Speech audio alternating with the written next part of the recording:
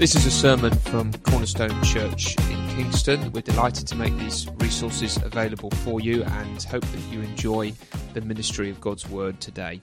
There are lots of other resources on our website which we are pleased to make available, and you can browse our website and download sermons and podcasts, read blogs and articles.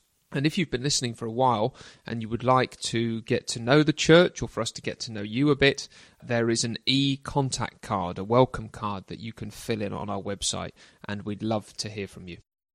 John chapter 19 and verse 16 to 37.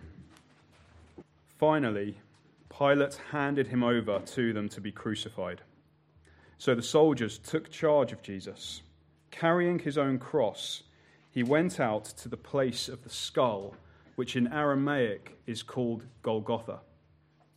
There they crucified him, and with him two others, one on each side and Jesus in the middle. Pilate had a notice prepared and fastened to the cross. It read, "Jesus of Nazareth, King of the Jews." Many of the Jews read this sign, for the place where Jesus was crucified was near the city, and the sign was written in Aramaic, Latin, and Greek. The chief priests of the Jews protested to Pilate, "Do not write the King of the Jews," but that this man claimed to be the King of the Jews. Pilate answered, "What I have written, I have written." When the soldiers crucified Jesus, they took his clothes, dividing them into 4 shares, one for each of them, with the undergarment remaining. This garment was seamless, woven in one piece from top to bottom. "Let's not tear it," they said to one another.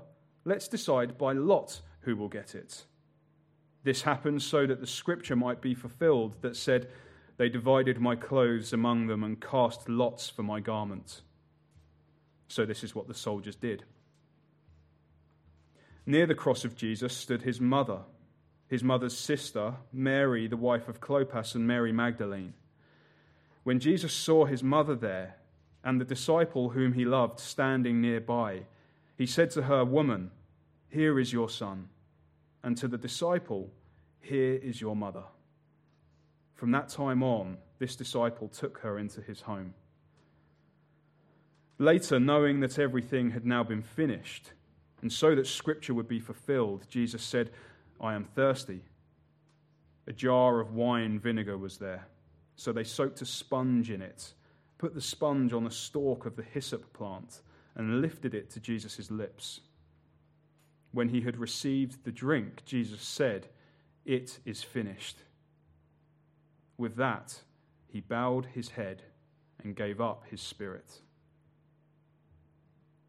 Now it was the day of preparation, and the next day was to be a special Sabbath, because the Jewish leaders did not want the bodies left on the crosses during the Sabbath. They asked Pilate to have the legs broken and the bodies taken down. The soldiers therefore came and broke the legs of the first man who had been crucified with Jesus, and then those of the other. But when they came to Jesus and found that he was already dead, they did not break his legs. Instead, one of the soldiers pierced Jesus' side with a spear, bringing a sudden flow of blood and water. The man who saw it has given testimony, and his testimony is true. He knows that he tells the truth, and he testifies so that you also may believe. These things happened so that the scriptures would be fulfilled. Not one of his bones will be broken.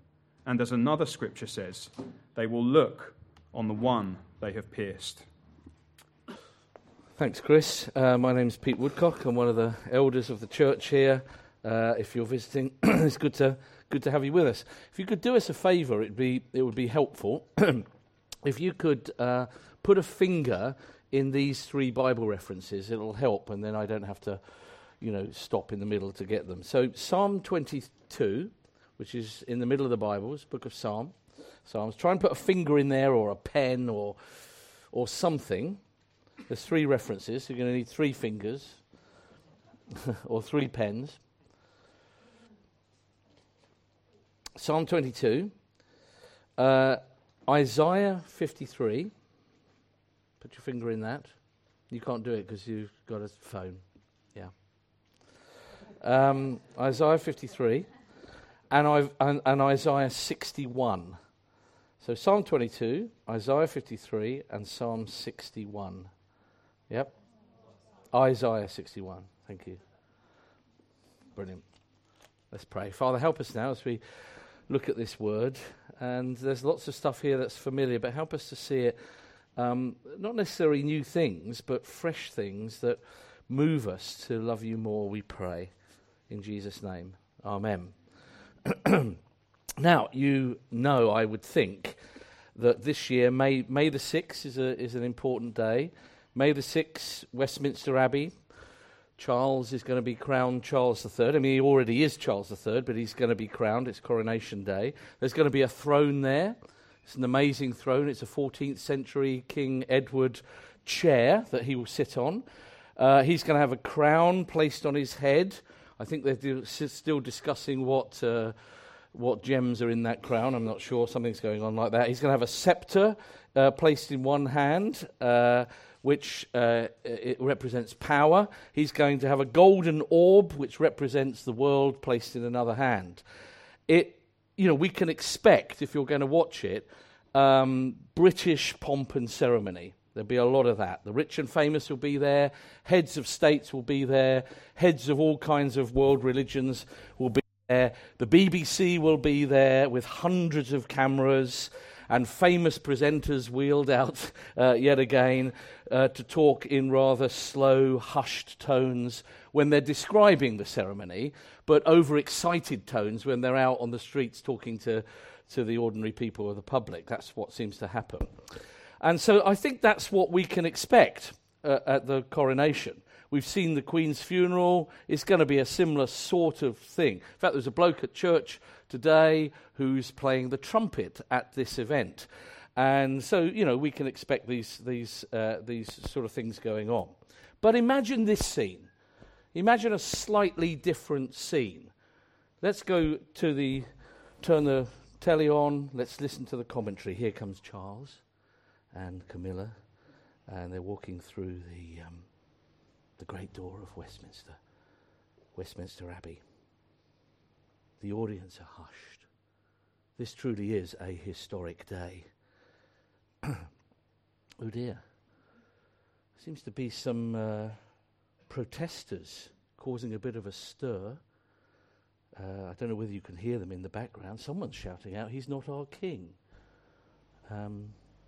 Anyway, Charles and Camilla stoically ignore the protests and are walking down the wonderful carpet. There's David Beckham there.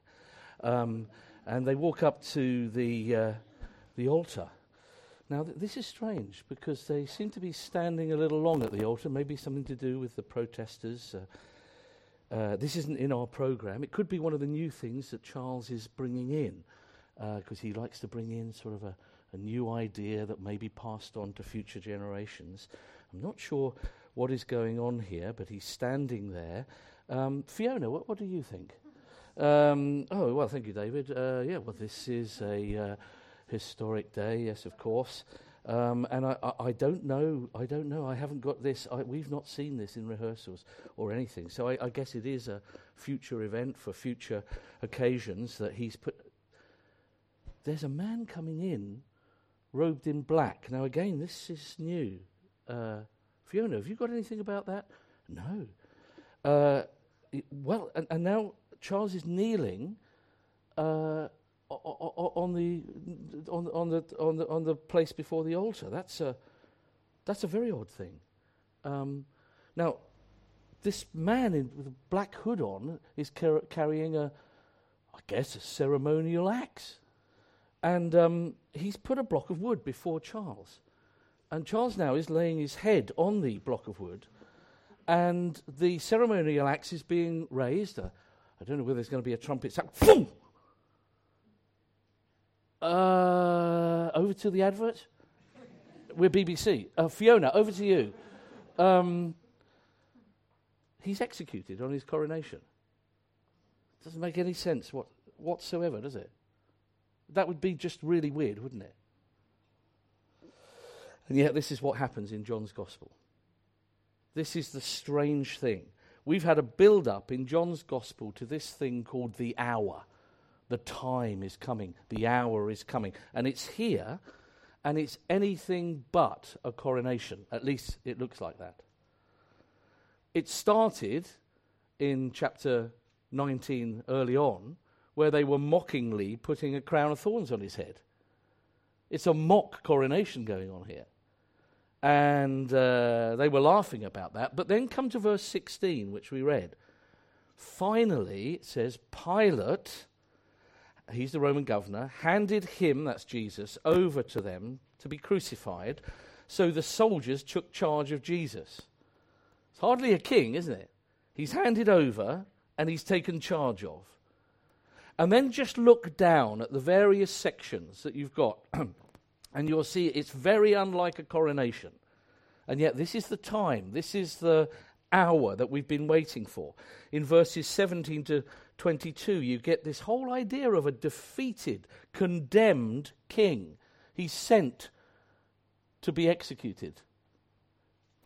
You've got the humiliation of a king, and he's ignored in verses 23 and 24. The whole idea of gambling for his clothes. They don't even care about him, the soldiers. You've got this mourned king as he leaves the family.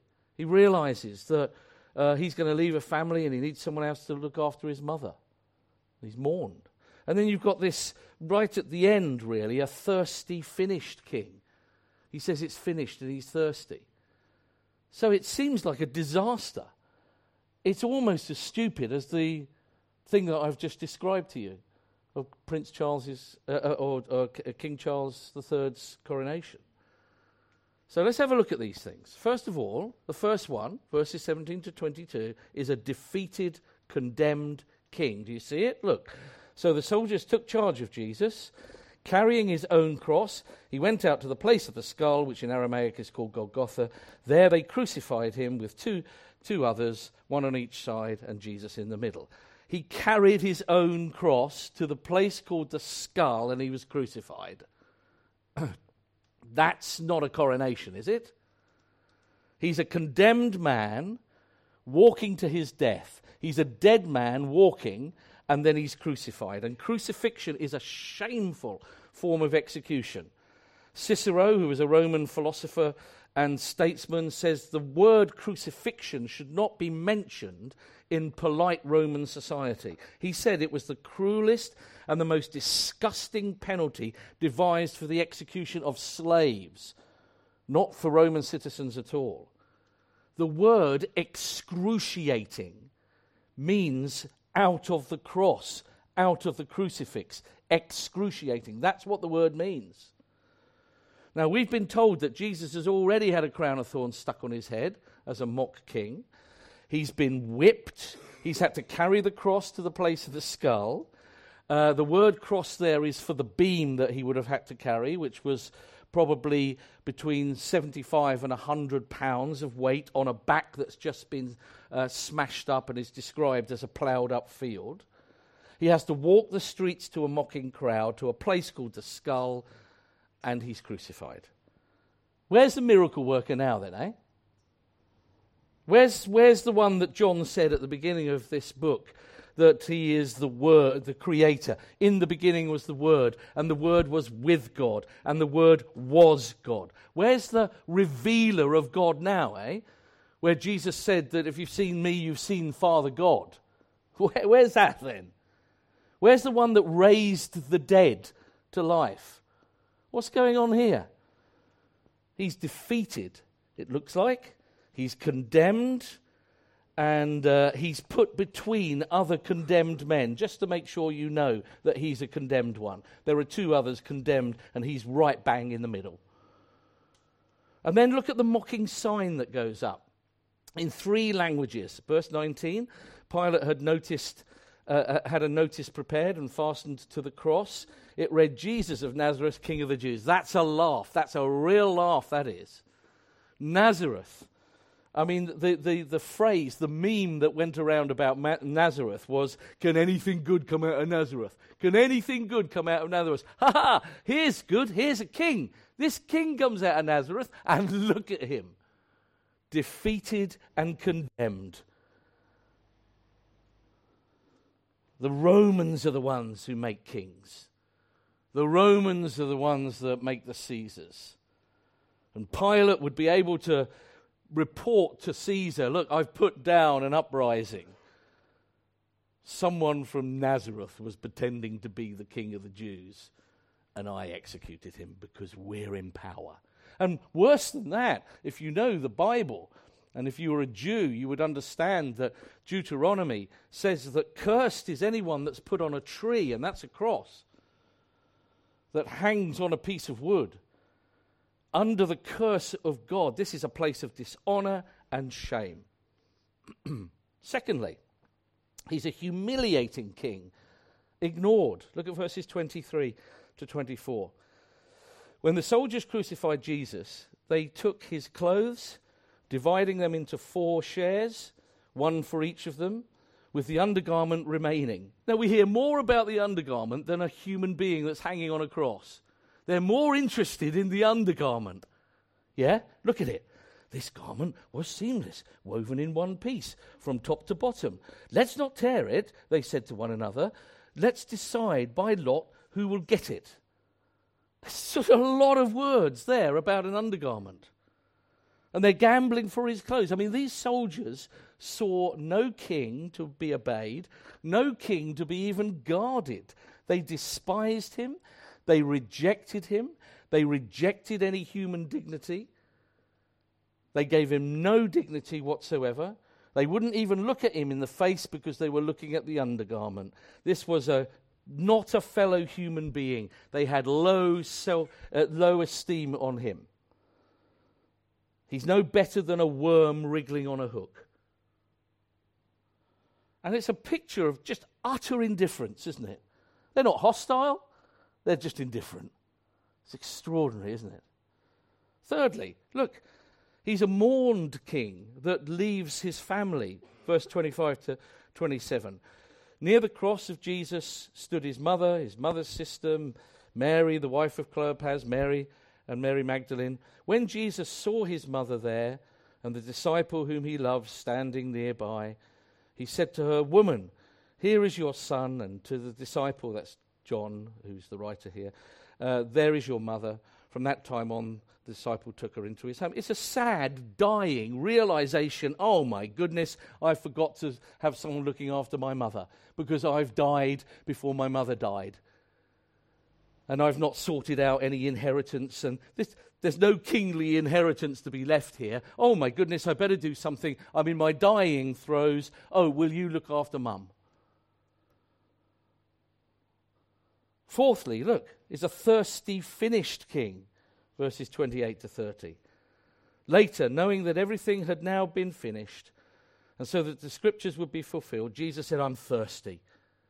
A jar of wine vinegar was there, so they soaked a sponge in it and put the sponge on a stalk of hyssop plant and lifted it to Jesus' lips. When he had received the drink, Jesus said, "It is finished." With that, he bowed his head and gave up his spirit. He's thirsty. I mean, the agony of thirst is amazing. And remember, he hasn't had a drink since the Last Supper. That's the last time we knew that he had a drink. And between then and this scene, he'd sweat great drops of blood in the garden, so he'd be thirsty. He'd been through many trials, arrested and beaten up. He'd been taken from place to place, jeered, been whipped, had to carry a cross, nailed on a cross. He's gasping, man. He's gasping. He's thirsty. I thirst. Of course you thirst. 6 hours on a cross. After all that, I thirst. We're made of 60% water. We die of dehydration before we die of starvation.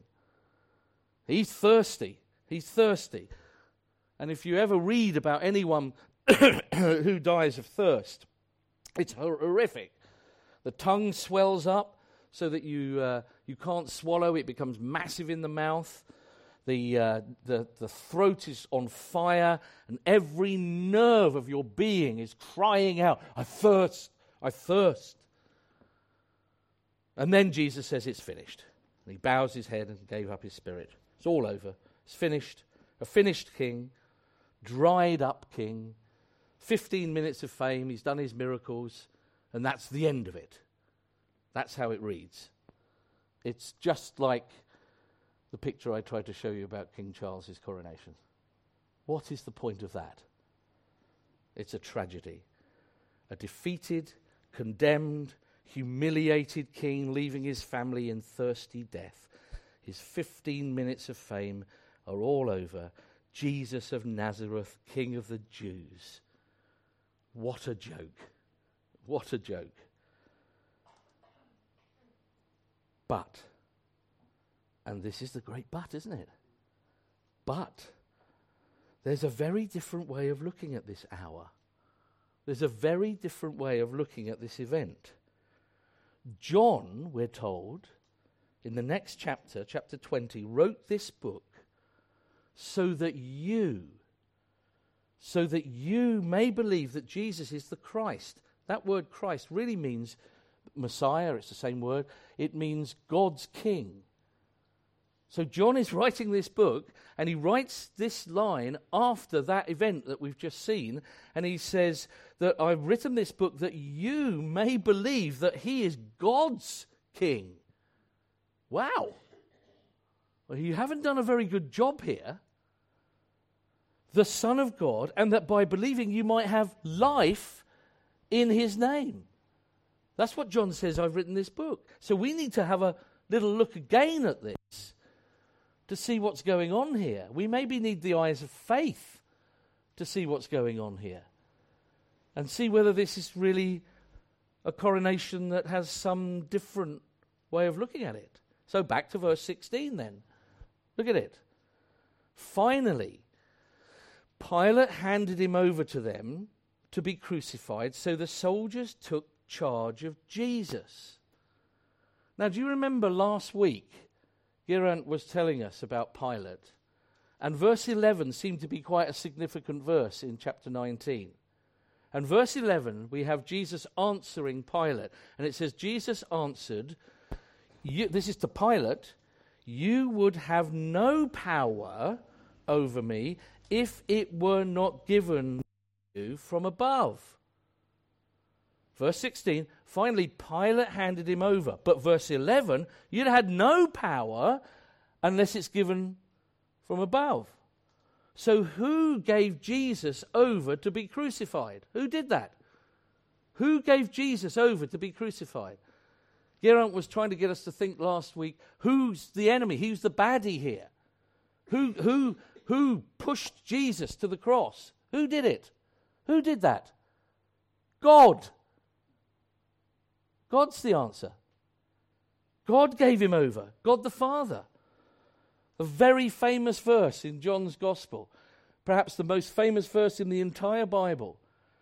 For God so loved the world that he gave. He's the one who gave. He gave his one and only Son, that whoever believes in him shall not perish, but have everlasting life. It's God that is behind Pilate giving Jesus over. And even in this evil realm of darkness that we've just seen, everything, did you notice, is under the sovereign control of the Father. How many times does it say, so the Scriptures were fulfilled? So the Scriptures were fulfilled. One of the troubles with preaching this chapter is that there is so much, not just very, written so the Scriptures would be fulfilled and you can look that Scripture up. There is Scripture fulfilled all over the place. That's why I have to get you to turn to 3 major passages in the Bible, in the Old Testament. God is giving his Son. That's what's going on here. And this is God's plan. This is the coronation of Jesus, the Messiah. It's extraordinary. It's very different than you would think, isn't it? And why is he giving him over? Because the kingdom that Jesus is going to set up is bigger than life and death. The kingdom that Jesus is going to set up is heaven itself, and it destroys sin. The kingdom Jesus is coming into, the kingdom I keep calling him Prince Charles because we've had years of calling him that. The kingdom that Charles is coming into is a fading kingdom. It'll be less than even his mother ruled over. But the kingdom Jesus is coming into is one that will beat death, deal with sin, and bring heaven for people that follow him. This is a kingdom of life and resurrection. That's what's going on here. And so God gives him over. So let's go over those points again. Just make sure we've got them. First point, a defeated and condemned king. No. A king condemned in our place. That's a better sentence. Look at verses 17 to 22. Just flash down. Verse 17. Carrying his own cross, he went out to the place of the skull, which in Aramaic is Golgotha. This is a king going to be condemned for us. It's a king going into battle. This is a king doing what real old kings used to do, being at the front of the battle and going to die first for the people. This isn't some little ceremony in Westminster Abbey. This is the king going into battle and going to be condemned for us. This is the Lord of life carrying a cross made out of a piece of wood from a tree that he created. This is the Lord of life going to a cross to be nailed on the tree that he created by nails that came out of the earth, that he created the iron and put it into the earth. This is one going in to battle on our behalf. Now let's look at the prophecies. Turn to Isaiah 53. You've got it there. You should have your finger in it. It should come out very easily. Not your finger. Isaiah 53. Look at verse 3. Listen. I'm going to read it slowly.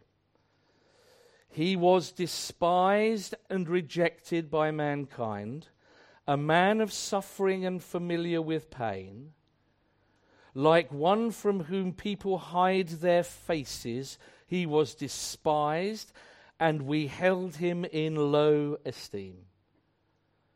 Surely he took our pain and bore our suffering. Yet we considered him punished by God, stricken by him and afflicted. But he was pierced for our transgressions. He was crushed for our iniquities. The punishment that brought us peace was on him, and by his wounds we are healed. We all, like sheep, have gone astray. Each of us have turned to his own way, and the Lord has laid on him the iniquity of us all. He was oppressed and afflicted, yet he did not open his mouth. He was led like a lamb to the slaughter, and as a sheep before his shearers is silent, he did not open his mouth. Verse 10. Yet it was the Lord's will to crush him and to cause him to suffer. And though the Lord makes his life, an offering for sin, he will see his offspring and prolong his days, and the will of the Lord will prosper in his hand. After he has suffered, he will see the light of life and be satisfied. By his knowledge, my righteous servant will justify many, and he will be. Do you hear that? He was condemned for us. We're the sinners. We're the ones who should be crushed. You should be on a cross with nails through your hands. You should have the wrath of God upon you. You should have people ignoring you as you've ignored God. You should have God ignoring you and gambling for your clothes because you're nothing. You're the sinner. You're the one who's crossed. But here's a king that even Pilate said was innocent 4 times. We saw that last week. Here's the innocent one being condemned for the guilty. That is the Christian message, and it's outstanding. What a king! Condemned in my place he stood. Do you see it? A defeated, condemned king? No. A king condemned in my place. And what a king it is. He takes my punishment. And though it says in the sign above him, the King of the Jews, he's the King of the Jews in the sense that he's the king of all of the promises that were made to the Jewish people in the Bible. But he's the King of the Jews for the whole world. That's why, verse 20, it says, many of the Jews read the sign, for the place where Jesus was crucified was near the city. The sign was written in Aramaic, in Latin, and Greek. King of the Jews, written in Aramaic, Latin, and Greek. Aramaic is the religious language, the language of religion in that place. Latin is the place of global language of government. And Greek, is the language of culture and education. He's coronated with a sign above his head, King of the Jews for the whole world. The whole world. This is coronation day. It's an amazing thing. That's him receiving his scepter and his golden orb. Pilate had written exactly what God had wanted. What a king. Secondly, a humiliated king ignored. Remember? They were gambling for his clothes. No. It's rather a king that humbled himself for us. He's humiliated, yes, but he humbled himself for us. So clothing in the Bible is a big deal. There's a lot about clothing in the Bible. You could do a whole talk on clothing in the Bible. But it largely signifies covering up shame. That's what happened with Adam and Eve in the Garden of Eden. When they broke the laws of God, they were shameful people, and God covered them up with animal skins. Something had to die to cover them up. There's a picture there already. So nakedness and shame go together in the Bible. If you wouldn't come here naked, would you? It's slightly shameful, isn't it? If you're naked, you feel very exposed, don't you? So nakedness and shame go together. In Hebrews chapter 12, talking about the cross, the writer in the Bible talking about the cross says that Jesus didn't turn from the shame. He was stripped and humiliated. He didn't turn from the shame. In John chapter 13, you're going to go back a few chapters, it says that Jesus removed his clothes and washed the disciples' feet. The job of a slave. He didn't mind being a servant, a slave, even though it was shameful. He was prepared to take on shame to cleanse his followers. What a king. He humbled himself on the cross. What a king. Turn to Isaiah 61, verse 7. This is about us. Isaiah 61, verse 7. Instead of your shame, you will receive a double portion, and instead of disgrace, you will rejoice in your inheritance. You've got an inheritance. And you will inherit a double portion in your hand, and everlasting joy will be yours. Instead of your shame, you've been given this inheritance, and it's like a double inheritance. And it's going to bring joy. But look at verse 10. Look. I delight greatly in the Lord. My soul rejoices in my God. For he has, what's the word? Clothed me with garments of salvation, and arrayed me in a robe of his righteousness, as a bridegroom adorns his head like a priest, and as a bride adorns herself with jewels. It's an extraordinary picture. And you have that picture throughout the Bible. In Ezekiel 16, there's this abortion that's just left on the side of the road, dying, kicking in its own blood. And the king comes along and it says, I spread the corner of my garment over you and covered your nakedness. And then makes this abortion a queen and beautiful and cleanses her. It's the picture of the Bible. Jesus goes naked to give us his righteousness. And you don't have to gamble for it. He'll give it to us. He gives us a robe of righteousness. Why? Because he took his off. He took the sins so that you could have a double inheritance of joy.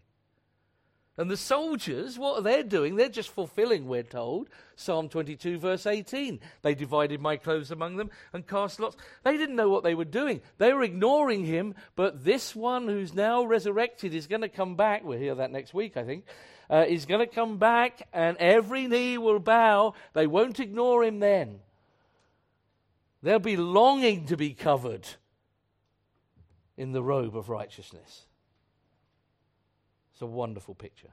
What a king, huh? What a coronation. The third thing, a mourned king leaves his family. No. Rather, a new family are brought to life. So it's really interesting that Jesus on the cross, and you've got that little thing about his family. He's thinking of family. Why is he thinking about family? Because that's why he's on the cross, to redeem a family for himself. Go to Psalm 22 this time. Look what's going on here. You'll see a public spectacle of the cross. Verse 6, Psalm 22. This is Jesus, but I am a worm and not a man, scorned by everyone, despised by the people. All who see me mock me. They hurl insults, shaking their heads. He trusted in the Lord. They said, let the Lord rescue him. Let him deliver him, since he delights in him. And then look at verse 14. We're told that he's mangled, but he can count his bones. And then verse 17, all my bones are on display. People stare and gloat at me. Then verse 16, go to that. Dogs surround me. A pack of villains encircle me. They pierce my hands and my feet. Yeah? Why? Why is he going through this? Well, look at the end of Psalm 22. Verse 22 of Psalm 22. I will declare your name, that's God's name. This is Jesus declaring God's name to what? My people. In the assembly I will praise you. Look at verse 25. From you comes the theme of my praise in the great assembly. Before those who fear you, I will fulfill my vow. The poor will eat and be satisfied. Those who seek the Lord will praise him. May your hearts live forever. All the ends of the earth will remember and turn to the Lord, and all the families of the nations will bow down before him. For dominion belongs to the Lord, and he rules over the nations. He's made a new family. That's what he's doing on the cross. He's buying and redeeming a family on the cross that he will present to the Father. Yeah? What a coronation day. King Charles does really nothing for me, to be quite honest with you. Except we'll have a few trees around Chessington, I suppose. But other than that, that's about it. I love Matthew Henry. He's an old commentator, an old Puritan commentator a long, long time ago. And he goes on to talk about the blood and the water coming out the side. Jesus had died on the cross. No bones are broken, so they're not going to break his bones. And they shove a spear in. We read it. And blood and water came out, indicating death. But it was a spear in his side. And and only as a Puritan can, or Spurgeon, can go back to the Genesis bit when Eve was created out of the side of man. And this is what he says. When Christ, the second Adam, was fallen into a deep sleep, died upon the cross, then was his side opened, and out of it was his church taken, which he espoused to himself. It's wonderful. Brilliant. On the cross, he was making a people. By his death, he makes a resurrection people. Fourth thing. A thirsty and finished king? No. Rather a victorious king who finished the work for us. Again, this is predicted. If you just have a look at Psalm 22, verse 14, I am poured out like water. He said, I am thirsty. Remember, these were written thousands of years before the cross of Christ. These are prophecies. I am poured out like water, and all my bones are out of joint. None were broken. My heart was turned to wax.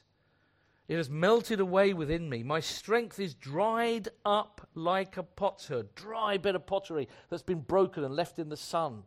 No water in it at all. And my tongue sticks to the roof of my mouth. You laid me in the dust of death. I thirst, says Jesus.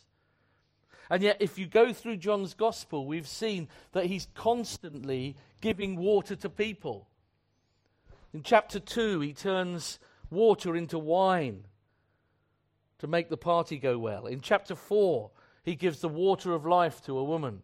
In chapter 6, he feeds the hungry and says, if you drink of me, you won't go thirsty. In chapter 7, he says, if anyone is thirsty, let them come to me and drink. He's always on about water that he gives, the water of life. And yet here on the cross, towards the end, the unthinkable happens. The one who is the source of the water of life says, I thirst. Why?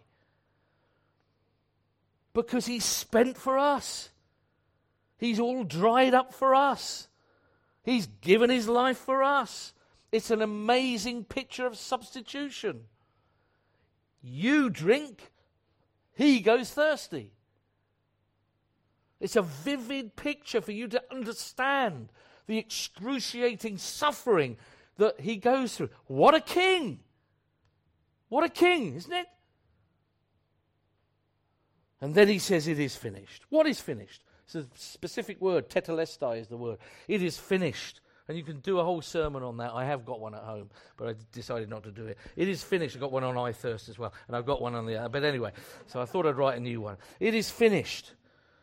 It is accomplished. All the prophecies of God now fulfilled in him. Tetelestai. It is finished. It is finished. I've completed all my sufferings. It is finished. The goal of my incarnation has come to an end. It is finished. My people are atoned for. It is finished. I'm making a people for myself. It is finished. It's the end of sin. It is finished. All the law's requirements have been dealt with. It is finished. Satan's power is over. I rule. I'm on the throne. It's finished. The work of salvation is done. Here I am on the throne. And it's a cross. And it takes faith to see it. Otherwise, you think I'm defeated. You will not understand it. You'll talk about how can a prophet be hanging on a cross like that. You won't get it until faith comes into you and you see that it was the Father God giving over his Son to save us, to be condemned for us, to be thirsty for us. What a king. What a savior. What a substitute. What a coronation. Let's pray.